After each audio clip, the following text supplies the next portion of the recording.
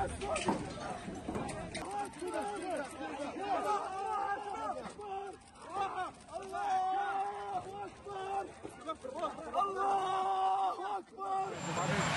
are the chances of a Gaza ceasefire? None.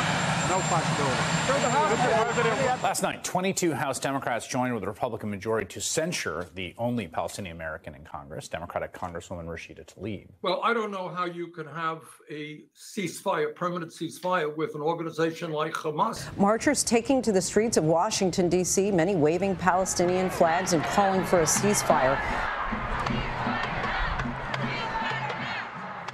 Gazans are life-loving people, and they always find their way against all of the odds to survive and to be generous and loving.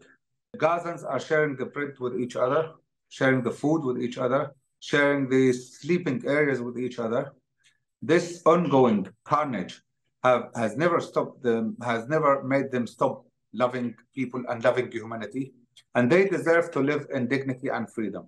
I think the whole world should ask the question, why did this happen? Why is this still happening? Why nothing has been done so far? What is happening in Gaza right now it's very hard to actually describe with words. The escalation now it's officially the bloodiest attack against Palestinians since 1948 war. The Israeli army entered Gaza from Bet Hanun in the north and also south of Gaza City to sort of carve out the northern side of the strip into from the south. And this is accompanied by continued heavy air bombardment. So now the Israeli regime says that it targets Hamas, but so far it's killed already more than 11,000 Palestinians, including over 4,000 children. I think Biden and just about every American politician has blood on their hands. My name is Hala, and I'm a Palestinian American. My two sons, Noah and Zain Safallah, lost over 40 members of their extended family in Gaza in a recent airstrike. I am here supporting Councilmember Sawant's resolution to end the occupation in Palestine. At this point, for a public official to be silent is to be complicit in the face of this state terror against the people of Gaza. I'd be hard-pressed to find a single member of my community right now today that would vote for Biden. Welcome to On Strike, a production of Workers Strike Back. I'm Kshama Sawant. And I'm Bia Lacombe. As of November 15th, Gaza's death toll has risen to over 11,320 people. As On Strike reported 3 weeks ago, even before the latest violence, more than 80% of the people in Gaza had been living in poverty under the brutal occupation of the Israeli state. The massacre of the Palestinian people, most of whom were destitute to begin with, including the gut-wrenching numbers of babies and children killed, has led to mass outcry from working people across the world. This has forced President Biden to respond, expressing concerns about the violence and saying that hospitals should not be bombed. However, these are empty words, because Biden has not only steadfastly refused the calls for a ceasefire, he is leading the charge on expanding funding for the Israeli war machine. Biden and the Democratic leadership and the Republicans are calling for an additional $14.3 billion in weapons aid, even as the attack on Gaza has turned into a killing field. But the war is quickly becoming a giant liability for U.S. and Western imperialism. Millions have marched across the world since the attacks began, marking what appears to be the beginning of a new anti-war movement should the assault on Gaza continue. One of the major actions took place on November 4th in Washington, D.C., in which organizers estimated that 300,000 marched, making it the largest pro-Palestinian protest ever in U.S. history. U.S. money! U.S. dollar! Paying for the children's father! Protests have now taken place in multiple cities around the world, and new ones keep getting announced. Joe Biden! Shame on you! The American anti-war protests and opinion polls solidly in support of an end to the war are putting growing pressure on the Biden administration, the U.S. ruling class, and Western imperialism as a whole. French President Emmanuel Macron banned pro-Palestine protests just a few weeks ago, not that that stopped French working people. And now, under pressure from the protest movement, Macron has called for a ceasefire, saying that the Israeli military needs to stop killing babies and women. Macron, Biden, and capitalist politicians everywhere are deeply fearful of the development of a new anti-war movement. Confidence in governments, political parties, and institutions has fallen to historic lows. Nationally, the Democrats have overwhelmingly fallen in line behind Biden, including Bernie Sanders, who has completely refused to call for a ceasefire. We'll talk about Sanders' betrayal on this issue, as well as the censure of Rashida Tlaib, who has been the one clear exception in standing up against the massacre, later in this episode. In contrast, in Seattle, Shama has brought forward a resolution through her Socialist City Council office condemning the assault on Gaza, calling for a ceasefire, and for an end to all military funding for the Israeli war machine.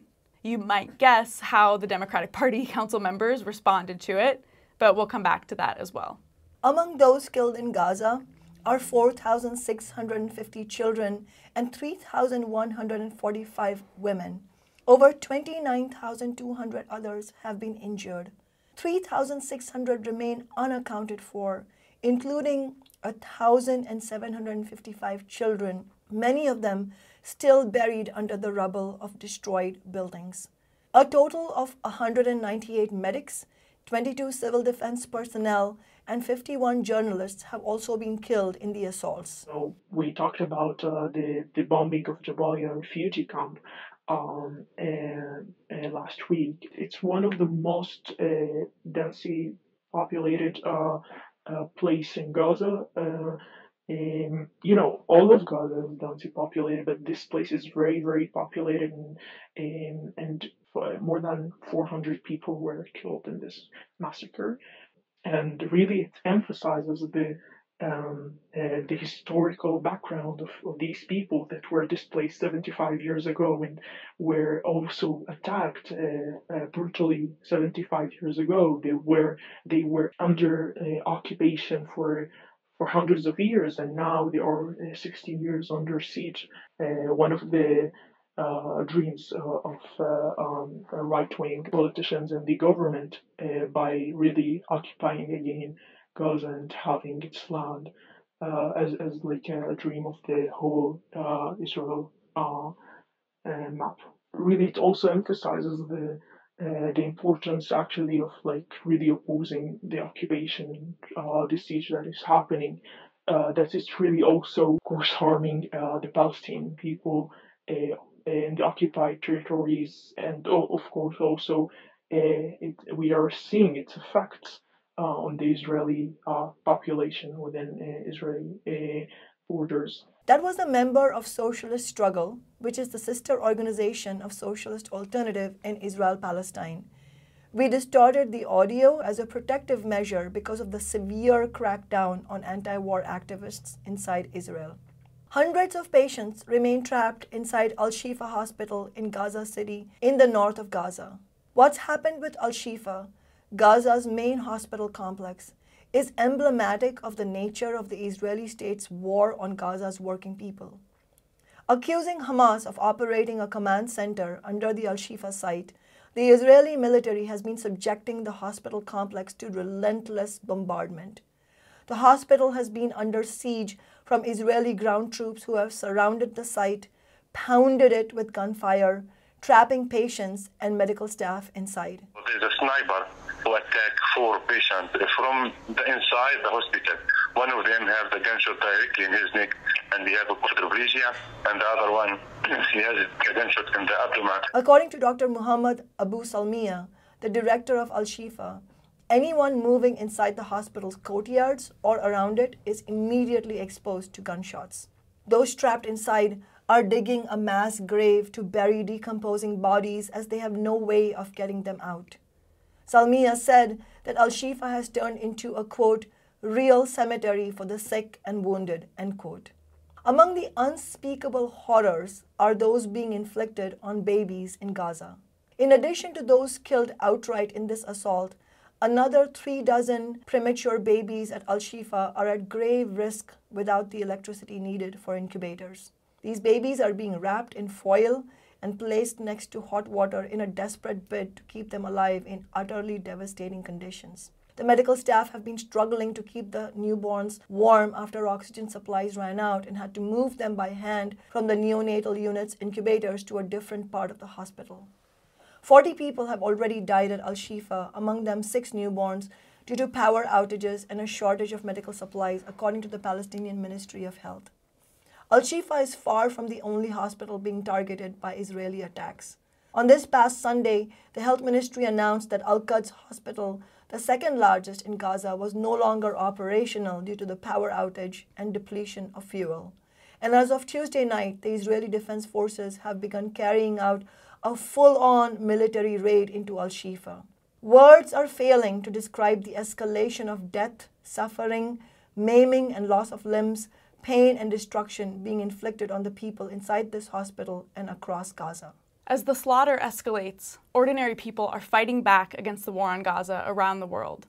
As estimated by the Armed Conflict Location and Event Data Project, 3,761 demonstrations were held globally in October in solidarity with the Palestinian people and against the assault by the Israeli state. Hundreds more protests have been organized this month. There have been numerous acts of nonviolent civil disobedience. Some have disrupted official meetings of the U.S. Congress, such as the Senate hearing with U.S. Secretary of State Antony Blinken. Not supporting the genocide and ethnic cleansing of the people of Gaza. Ceasefire now! Save the children of Gaza! Not shrinking back. Not in the face of Russia's aggression against Ukraine. Not in the face of an intensifying strategic competition in the Indo-Pacific and around the world. If the witness will suspend, and I ask that everyone again respect this hearing. One of the co-chairs of the Senate hearing that anti-war protesters interrupted is none other than Democratic Senator Patty Murray, the original self-described soccer mom politician from here in Washington state. Murray has backed this bloody war and occupation and appealed for support for the additional funding for the Israeli state just last week, saying, quote, "Our allies in Ukraine can no more afford a delay than our allies in Israel," end quote. Seattle area activists with Jewish Voice for Peace have conducted protests, including occupying Murray's office and getting arrested. One of those arrested was Worker Strike Back activist Jonathan Rosenblum, whom we interviewed on our previous episode on the war. Jonathan wrote in an op-ed, quote, "We were there to tell the senator to stop funding the Israeli war machine and instead address the root causes of conflict, the Israeli occupation of Palestinian lands." Like the vast majority of politicians in both major political parties, Murray has been a longtime booster of U.S. military aid to Israel, aid which is indispensable to the Israeli state's subjugation of Palestinians, end quote. The protests show the potential to grow into a mass anti-war movement, and needless to say, the U.S. ruling class does not want that. The anti-war movement against the war in Iraq was very damaging for both the Democratic and Republican parties. Globally, an estimated 36 million people attended anti-Iraq war protests in 2003. Alongside the civil rights movement that preceded it, the mass protest movement against the Vietnam War had a pivotal impact on U.S. politics and helped radicalize a generation of young people. That anti-war movement, combined with the potent factor of the opposition of American soldiers and veterans themselves, ended the war and dealt a historic blow to the authority of U.S. imperialism and capitalism itself.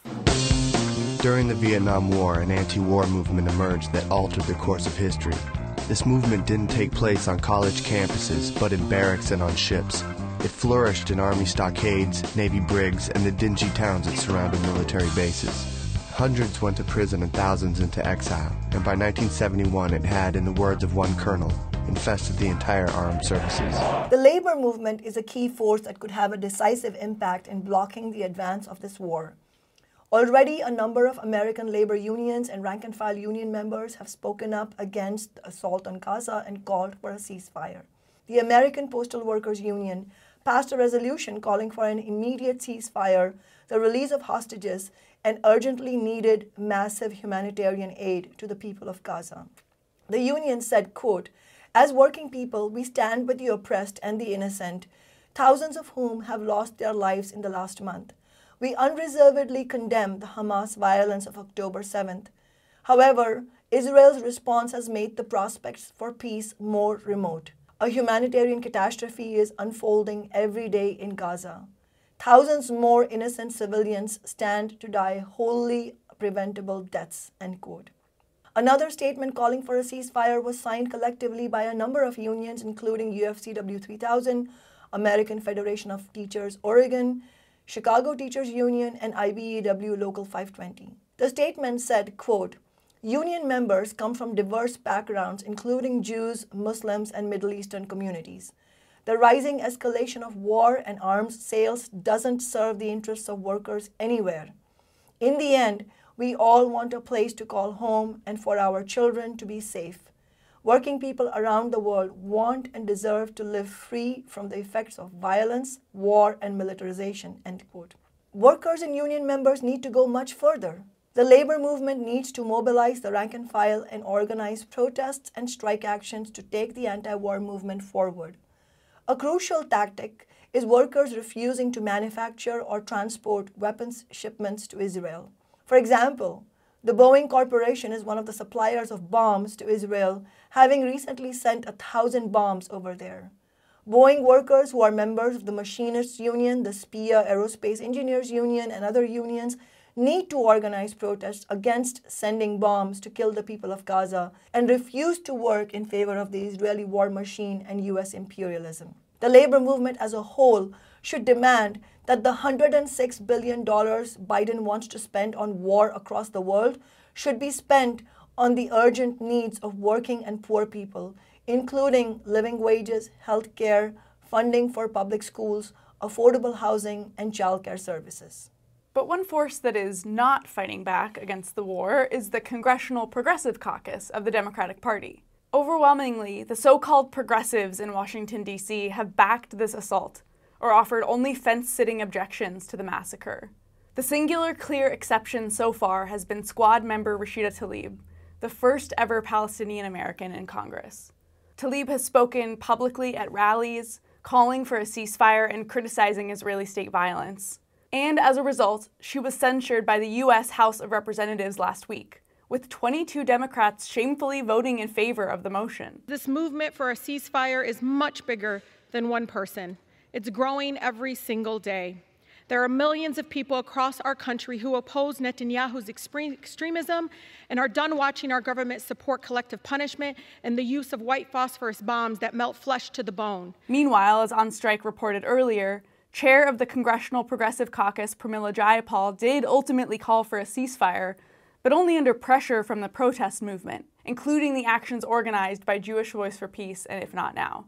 Moreover, Jayapal is making it clear that she is unflinchingly loyal to the Democratic Party elite on this issue, as on others. It seems, however, that she shares their nervousness about how public opinion on this issue is damaging the party and affecting Biden's re-election chances. We spoke to leaders in Michigan who said they were concerned that he is losing support among Arab and Palestinian citizens there because of his full-throated support in Israel. Are you concerned that in a general election, both of these things could weaken President Biden's chances?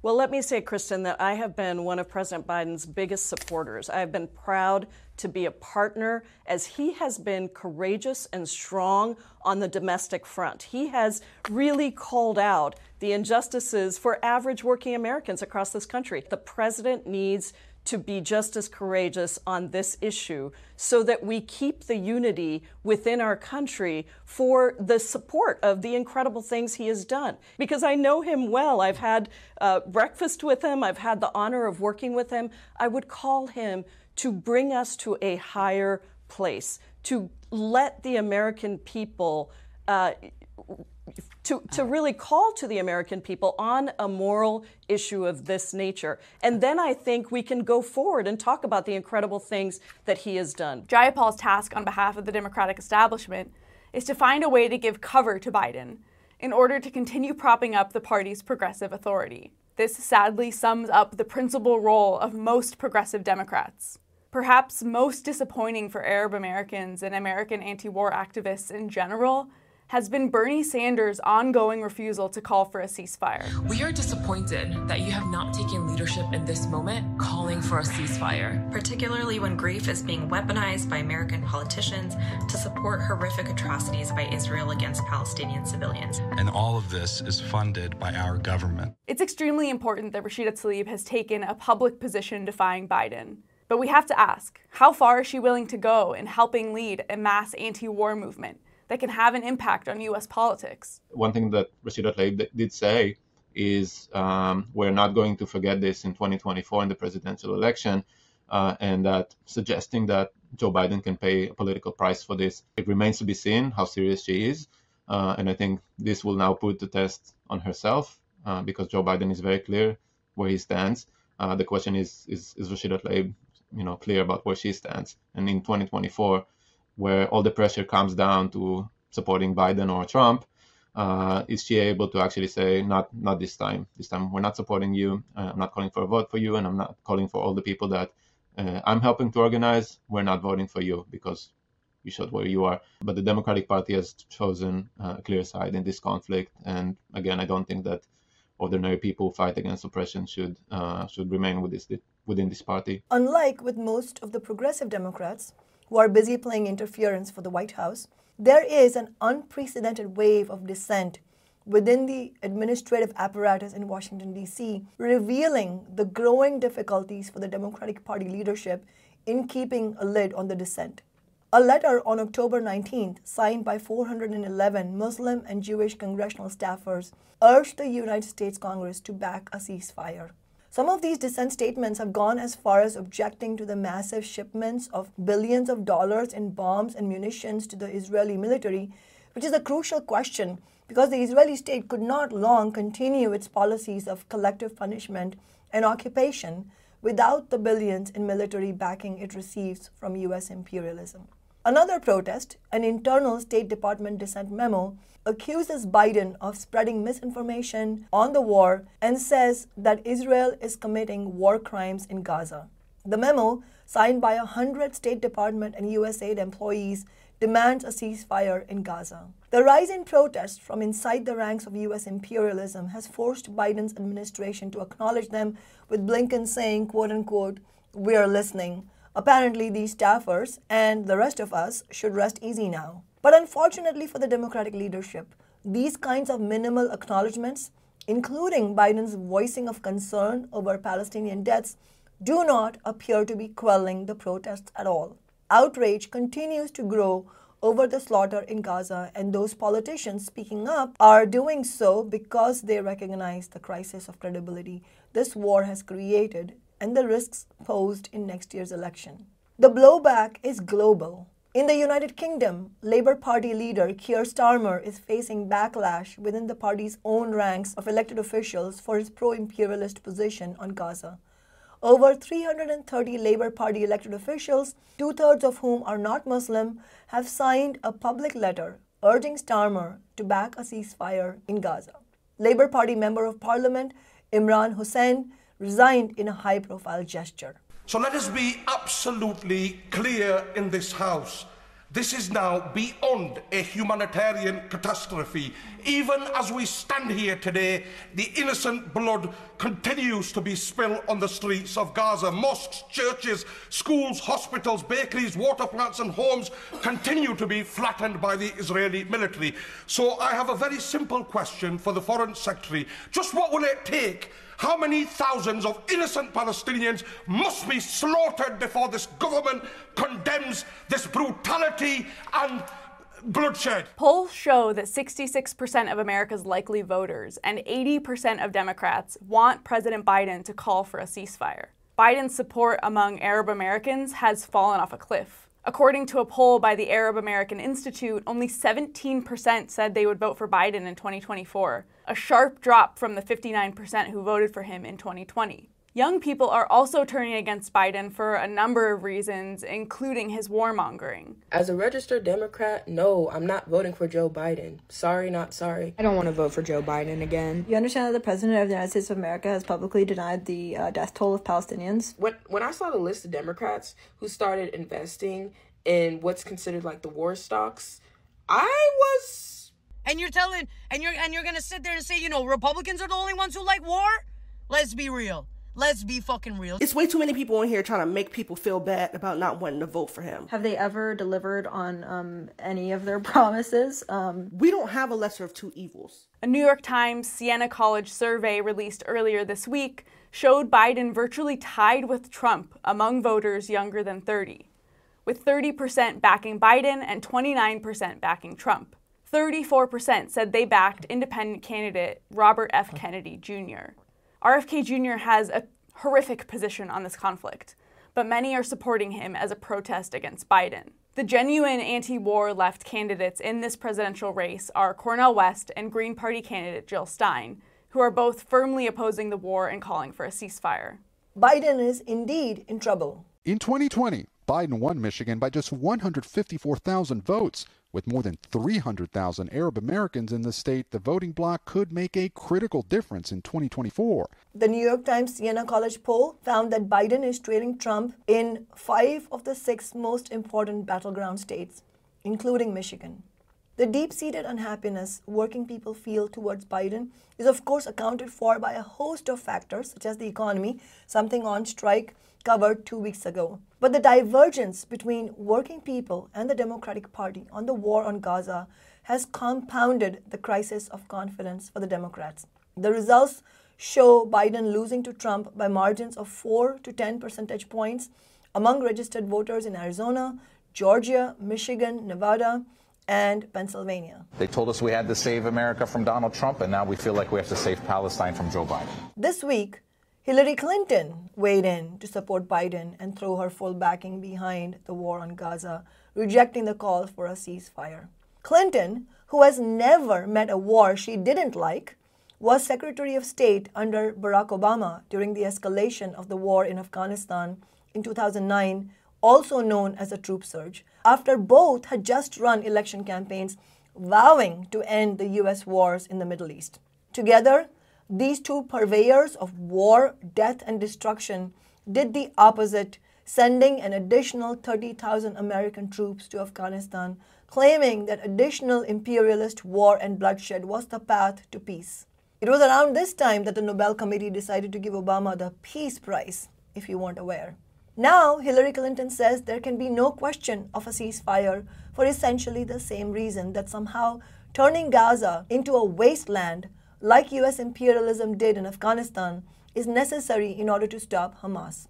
Every single Democrat and Republican who has ever worked in the White House, including Bill Clinton and George W. Bush, has blood on their hands, in fact, from head to toe. But they try to sound like peacemakers as they pass the ammunition. Biden and the Democratic Party and U.S. imperialism are in a historic bind. They are determined to assert imperialist interests in the Middle East.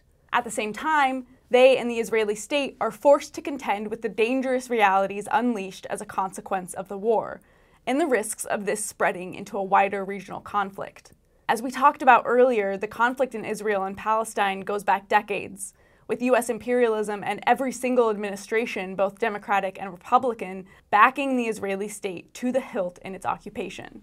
But at this moment, the conflict also needs to be viewed in the context of the new Cold War between the two imperialist blocs led by the U.S. and China.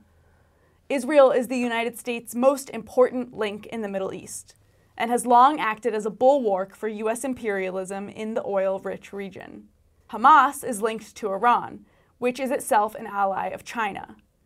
The spread of the conflict could greatly exacerbate tensions between the two imperialist blocs with broad global implications. What are the aims of the Israeli ruling class that are motivating the ongoing carnage in Gaza?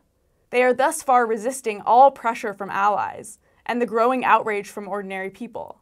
It appears they are determined to use the political capital from the horrific October 7th attack by Hamas to try to achieve strategic objectives, including dealing a major blow to Hamas while they carry out ethnic cleansing in Gaza. Yeah, so we've heard some Israeli government officials use really genocidal language that used to be considered very irresponsible and damaging from the quote-unquote more responsible elements of the Israeli ruling class.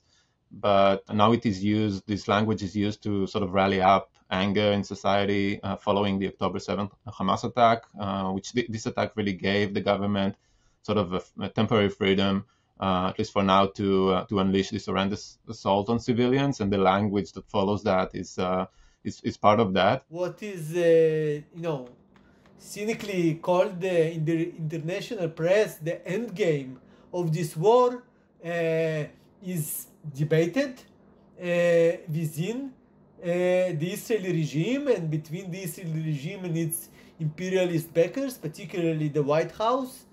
And at this stage, they are not clear and also not sure about their ability to occupy and hold Gaza under their control without having a huge destabilization effect in the region, but also for millions upon millions of people around the globe taking to the streets to protest this brutal war and these brutal policies, and to protest the governments that are backing them up, whether it's by money or by diplomatic support.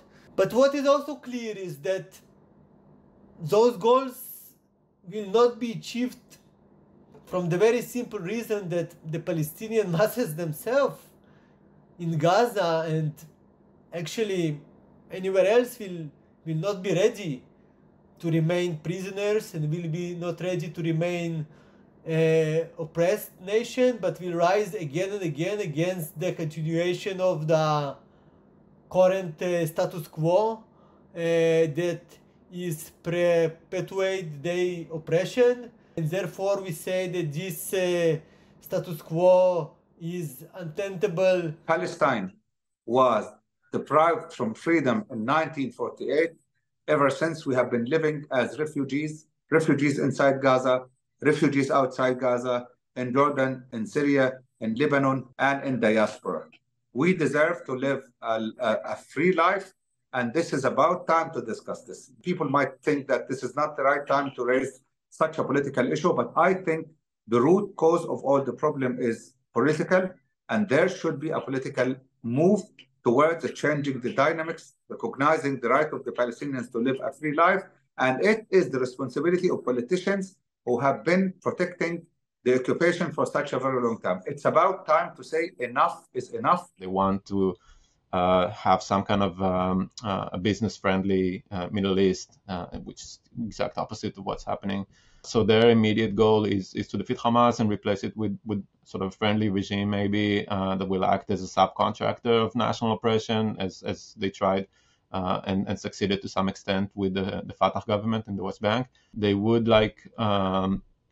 also like to rescue the Israeli hostages from Gaza, but that is a secondary priority. Many of them realize that there is no perspectives for a long-term solution on the horizon right now. Even if they would like to commit a full-scale genocide, they aren't able to, because that would put the whole regime in danger. They would pay a very, very high price for that. Basically, the process of ethnic cleansing, both in the West Bank and occupied Eastern Jerusalem, has increased in the past few years, with Israeli governments promoting a slow annexation of the West Bank under apartheid regime.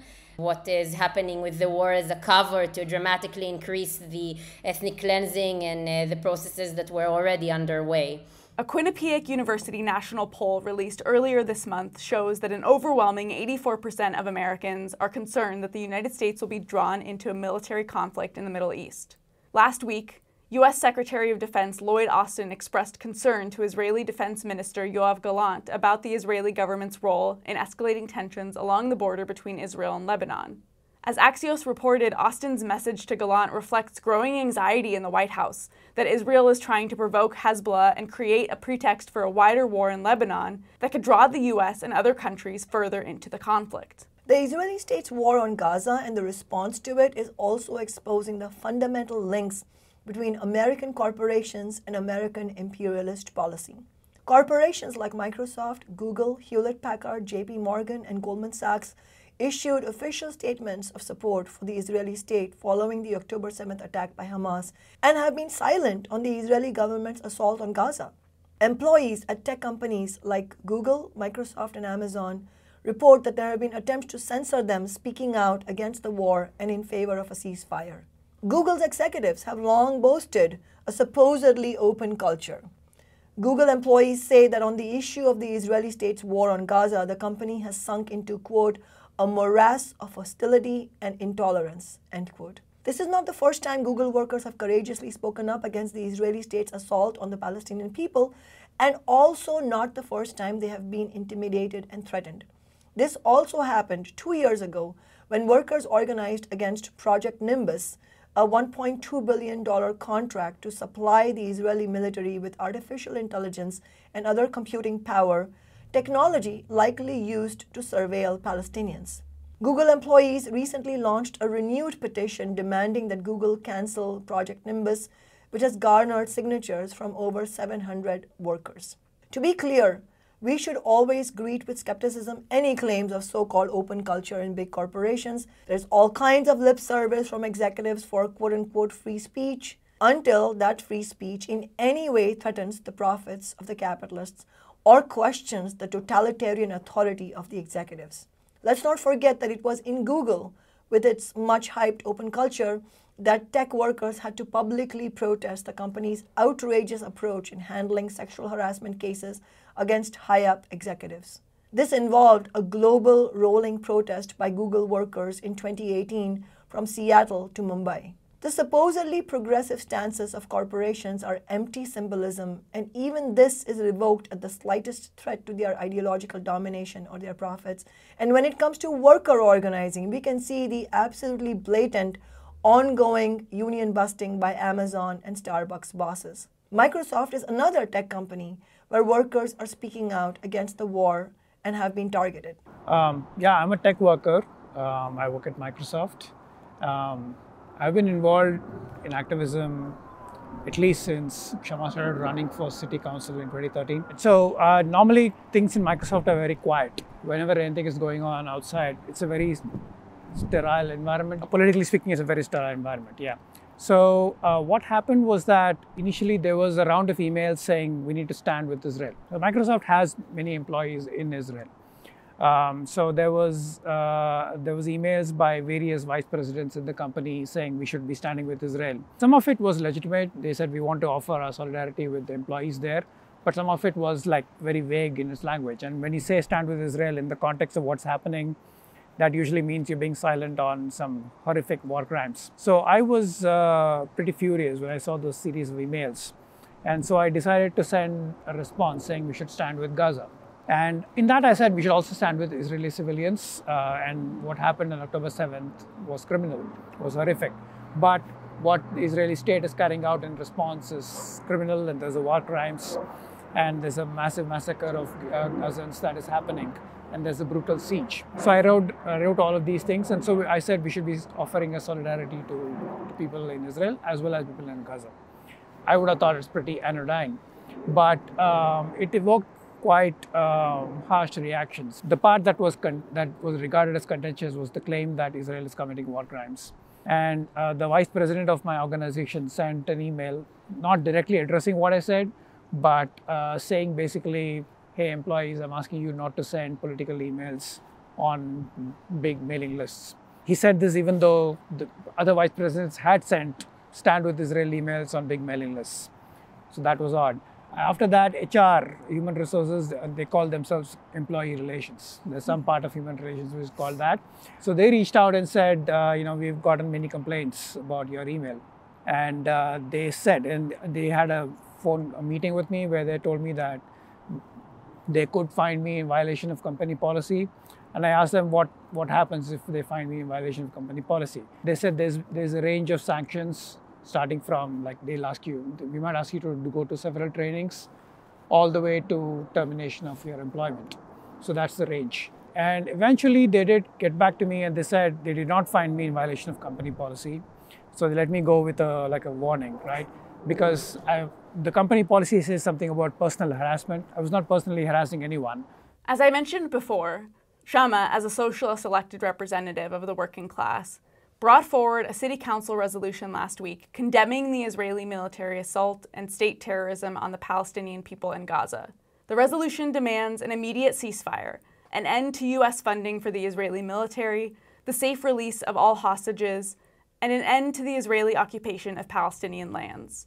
It also states clear opposition to the brutal attacks by Hamas on civilians and affirms commitment to combat Islamophobia and anti-Semitism in all their forms. Seattle is not separate from the world, and elected officials here have a duty to vote yes on this resolution. Seattle is home to many people with family and friends in Israel and Palestine, including people in grave danger in Gaza. I urge council members to not delay speaking out on this devastating issue and vote yes. Obviously call for a ceasefire, obviously send in humanitarian aid, end the military aid that we send to Israel, and end the occupation of Palestine. And the reason why this is really important that we mention all these four aspects of a solution is because calling for a ceasefire now is only the tip of the iceberg. And we need to awaken ourselves as an American society, as an international community, to what is actually happening and be very clear on the oppressor versus the oppressed and the imbalance of power. This resolution comes the closest that I've seen so far to language that actually makes sense and is clear and actually addresses the issue from more than just calling for a ceasefire and then walking away. The danger of doing that is that the root cause of what's causing the situation right now, the root cause of Israel's ability to continue to both evict them from their land and kill them so that they don't exist anymore, if we do not talk about the root cause, then it will continue to happen. And as we've seen, it will continue to get worse every time. The public support for our resolution has been overwhelming. Over 800 people wrote to the city council in support of it within a matter of hours. But in a shocker to no one, not one of the 8 Democrats on the Seattle City Council, including the self-described progressives, was willing to support it. In fact, the Democrats refused to even offer what's called a courtesy seconding of Shamma's motion in order to avoid having any vote on the resolution at all. This is the trick Democrats use on a regular basis to avoid going on record in front of working class people on an issue that shows how illusory their so-called progressive values actually are. They hope ordinary people are stupid enough to fall for this kind of sleight of hand, that if the vote doesn't happen, their betrayal of oppressed people will somehow go unnoticed, that not holding a vote somehow makes the legislation not exist. And it is no mystery as to why Democratic officials wanted nothing to do with this resolution. Fundamentally, they side with the U.S. ruling class and its imperialist interests in the Middle East, and everywhere for that matter. They are loath to defy the dictates of their party establishment. Dissent in the undemocratic party is followed by retribution, whereas if you are willing to toe the line, you can keep climbing the career ladder. Over 60 people testified in City Council public comment in favor of the resolution condemning the horrific assault on Gaza. My name is Zarifa Baroud. My family is currently all in the Gaza Strip right now, and in the last month, I've lost over 26 members of my family due to the Israeli bombings that have been funded by the United States. 11 members of my family have not been recovered from the rubble, and their dead bodies are underneath the rubble because the United States insists on supporting Israel's slaughter that has been going on for over a month now. Today, Palestinian children, as young as toddlers, gathered and held a press conference outside of the Shifa hospital in Gaza that had just been bombed by Israel days before. They said, our families are being killed, and they pleaded to the world for their protection. I urge you to listen to their calls and vote yes on Councilwoman Sawant's powerful resolution calling for a ceasefire. My family cannot wait anymore. I do not want to lose any more members of my family. Mass anger can be a powerful agent for exposing betrayals from the top. When the Democrats refused to allow a vote on the resolution, none of the activists and working people were fooled. The city council chambers erupted in anger.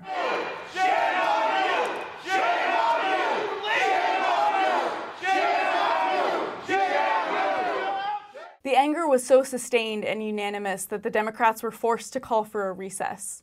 These Democrats, who were determined to look the other way over the carnage in Gaza, called their own humanitarian pause, as the Stranger newspaper aptly said, to avoid hearing from the public in a meeting that they could almost all mute over Zoom anyway. As Shama pointed out in the council chambers, while these Democrats refused to defy their party's imperialist and warmongering position, the budding anti-war movement and the chasm between public opinion and the Democrats on this issue also meant that the Democrats did not dare vote against ceasefire either. A vote against our resolution would come with a hefty political price tag, as the calls for an end to the violence become increasingly popular. What is your message, particularly to the politicians who did not support the resolution last week? What is your, if you're looking at them right now, what would your direct message to them be? My direct message to them is that the humanity is uniform. We're also humans and we deserve to be treated as such. Gazans have their own life that was confiscated by occupation, have their hopes that were undermined by the occupation, are now and have been for such a very long time in Gaza, in the West Bank and East Jerusalem, have been subjected to attempts of subjugation, killing, uprooting, and confiscation of their lands. I think the history will not forget and the present will not tolerate the ongoing carnage against the people of Gaza. Working People and Shama's office plan to bring back the resolution to the City Council for a revote on Tuesday, November 21st. If you are in the area, please help us pack City Hall on the 21st at 2 p.m. Warmongering and imperialism are a central part of the bipartisan agenda for Democrats and Republicans. Both parties have long track records of countless wars. Both parties armed the Israeli military decade after decade, and both support the plan to provide $14.3 billion new dollars to the Israeli state during this barbaric assault. The disagreement between the two parties is on funding for Ukraine, with the Trumps supporting MAGA Republican Congress members opposing it. This is not an anti-war position by any means. We should have zero illusions in the MAGA and Trump agenda, which is every bit as warmongering as the Democrats, while also deeply reactionary and dangerous towards working people, unions, poor people, immigrants, people of color, and the environment. Tens of thousands of ordinary people have been killed in Ukraine in what is an inter-imperialist proxy war. Neither US nor Russian and Chinese imperialism care about the lives of working people, whether in Ukraine or Russia or the Middle East. The fact that it is Biden and the Democrats who are leading the US capitalist state at the moment and calling for the whopping $106 billion for military funding in Ukraine, Israel, and Taiwan is a reminder that for working people, neither party is worth a dime. We need a new major party for the working class, one that is genuinely anti-war and anti-corporate. We need a third party, to quite bluntly put, right? I mean, there's a history of the Democrats being a pro-imperialist, pro-war party, but still there are notions of red lines, right? There are certain red lines when you cross, it becomes very clear that they are a pro-imperialist party. This is one such moment, right? It's very hard to defend. There is a significant amount of outrage. I've never seen such outrage against the Democrats before. And all that outrage is justified, right? They have exposed themselves as war criminals. And even Sanders, even though he has very impressive things to say on domestic politics even now, as far as I'm concerned, he's crossed the red line. I don't see how he gets back from this, right? He's just completely undermined his own credibility. So we really need a party which is anti-imperialist, anti-war, and working class in its character. I think the mass protests reflect the change in consciousness, particularly among young people who, growing up opposing any kind of oppression, whether it's racism, misogyny, anti-LGBTQ oppression, or national oppression. In this case, the job of the protest is not to convince capitalist governments that they should do the right thing, quote unquote, but to build our own power in society. And because of that, I think we should continue to protest, to grow the numbers, to escalate in many ways. But we need to go beyond sort of general slogans and instead form clear demands for this movement that we can actually discuss and agree on and struggle around, that go beyond just this, but really fight for a world free of exploitation and oppression.